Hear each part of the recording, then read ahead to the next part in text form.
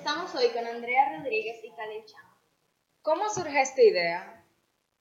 Bueno, yo estudié fuera por los primeros 4 meses de este año escolar y como proyecto final de ese programa había que diseñar un proyecto que beneficiara a tu comunidad cuando tú volvieras, y yo decidí hacer un programa en el colegio en donde niños de quinto y sexto tenían la oportunidad de pasarse varios días compartiendo entre ellos en lugares remotos del país. ¿Y qué los intrigó o qué te intrigó a elegir Ébano Verde? Bueno, nosotros teníamos un Outdoors Club en high school y una de las expediciones fue Ébano Verde y fuimos al lugar y de verdad es muy chévere, la vista es increíble, hay como un rito donde uno se puede tirar que es muy chulo también, y la naturaleza es como intacta, es como pura ya, entonces es un sitio perfecto para una primera acampada que no es tan difícil, se puede hacer para niños de quinto y sexto, y es de verdad un lugar donde se pasa bien y se puede llegar, tenemos un lugar donde se cocina, se nos facilitan muchas cosas. Suena divertido. Y planificar esta actividad, ¿cuánto tiempo les tomó? Bueno, yo organicé el proyecto en un span de un mes, en diciembre, entre octubre y diciembre. Y después cuando yo llegué, yo comencé a reclutar personas que me ayudaran alrededor de febrero.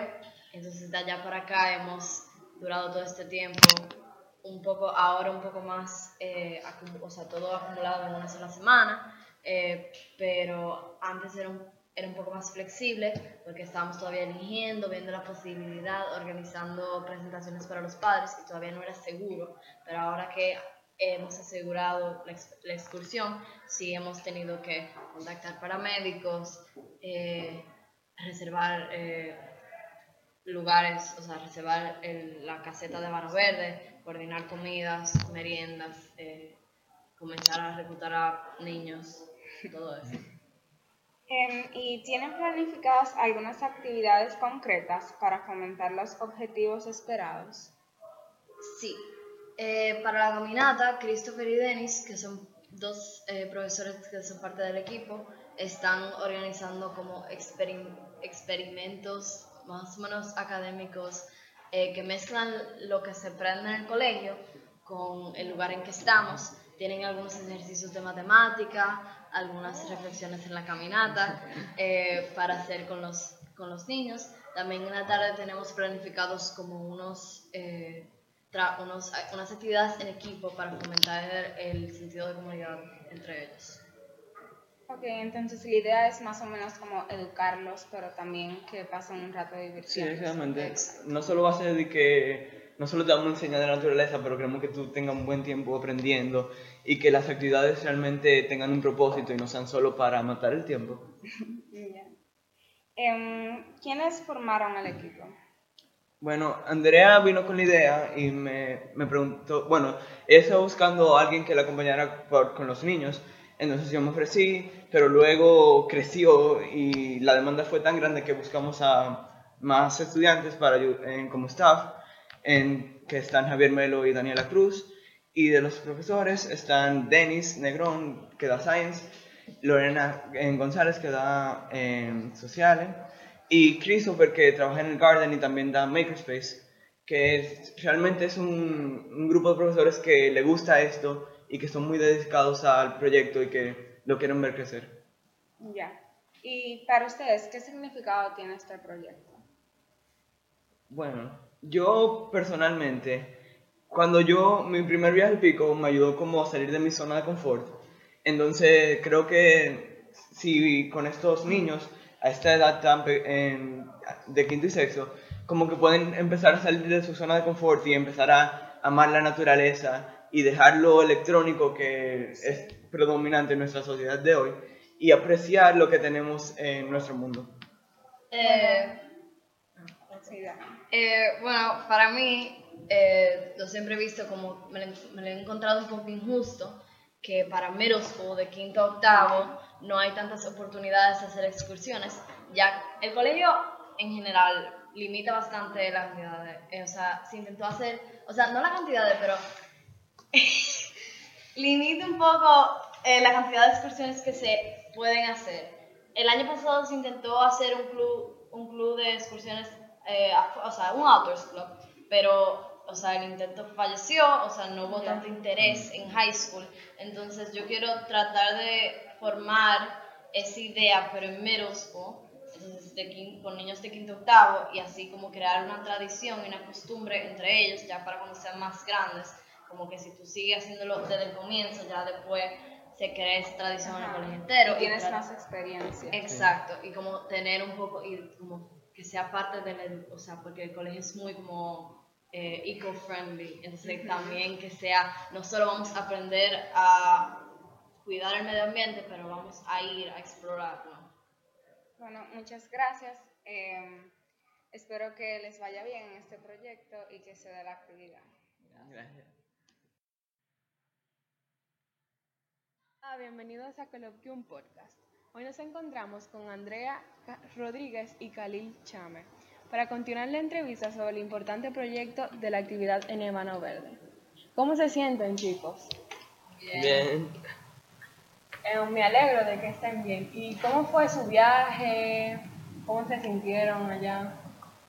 Bueno, fue una experiencia súper chévere, de verdad. Conocimos con los niños y con los otros instructores, compartimos con la naturaleza, hicimos muchas actividades de reflexión y también para el compañerismo. Fue una experiencia inolvidable y ya estoy loco por volver en esta semana. Me la encontré una experiencia un poco iluminante. Nosotros aprendimos mucho de los niños de quinto y sexto, mucho de sus actitudes y sus pensamientos sobre nuestro mundo, que también fue interesante para nosotros ver y compartir con ellos, no como ellos son niños pequeños, nosotros somos niños grandes y nosotros no somos compatibles, sino como que nosotros somos todos iguales, nosotros podemos sentarnos a tener una conversación normal como amigos. Hablando sobre la comunicación con los niños, como son de diferentes edades y tienen diferentes niveles de madurez, ¿hubo problemas en el área de comunicación o todo funcionó bien? Ellos eran un grupo suficientemente maduros para cuando nosotros les pedíamos algo o alguna reflexión o que llegaran a alguna conclusión, ellos normalmente la hacían. Yo no siento como problemas de actitud o de behavior. No. Sí, era un grupo muy bueno que cuando ellos entendían por qué no, si les decíamos que no sabían. Así que no hubo nada en particular que no hubo un fallo en comunicación, todo fue muy fluido. ¿Cuál fue su mayor reto durante este proyecto? Bueno, el clima, con la lluvia, algunos niños se le olvidaron en la chaqueta de lluvia, entonces estaban como que no, ¿qué vamos a hacer? Pero aparte de eso, todo fue muy bien, todo estaba bien, pudimos llegar a la torre bien, la caminata perfecto, así que no tuvimos tantos problemas como se esperaba. ¿Cuál fue su mayor aprendizaje en esta caminata?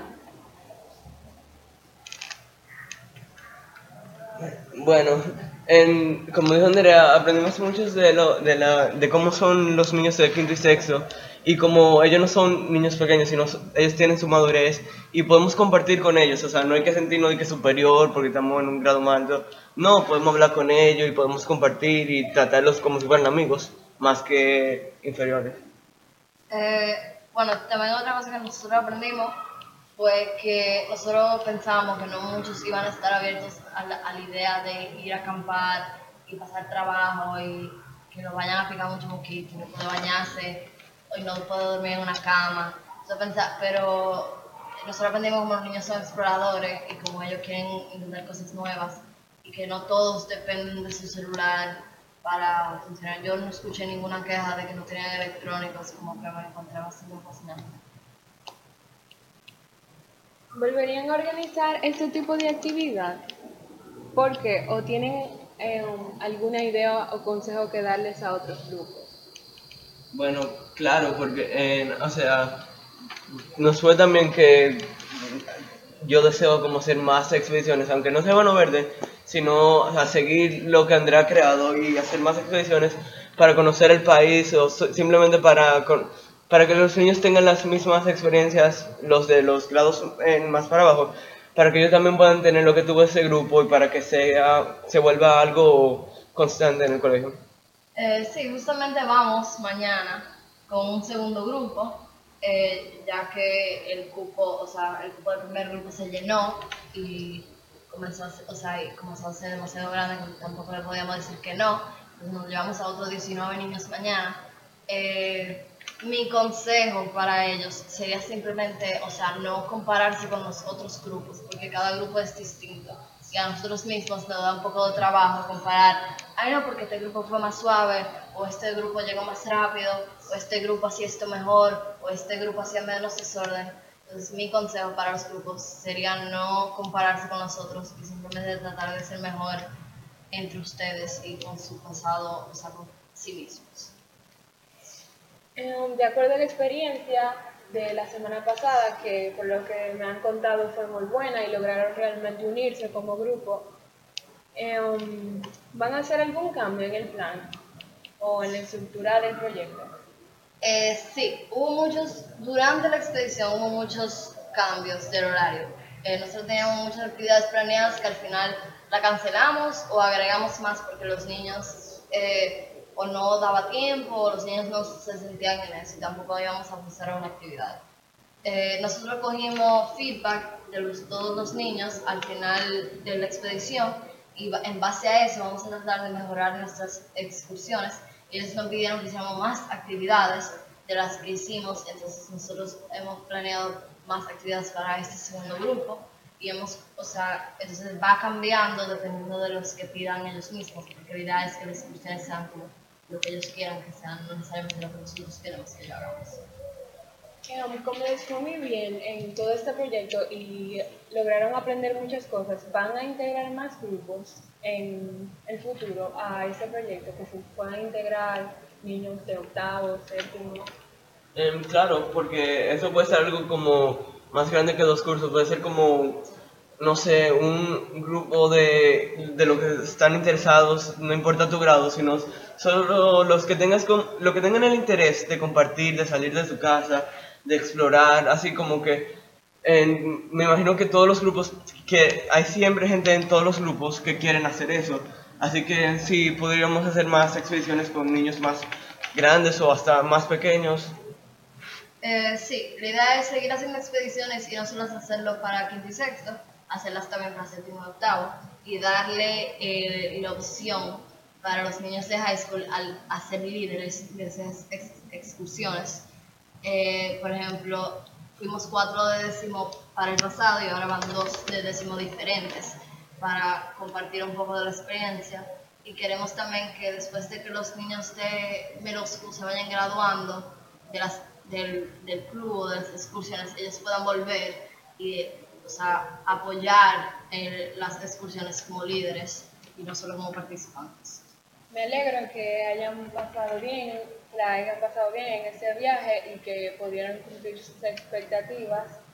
Gracias por estar con nosotros en Coloquium Podcast.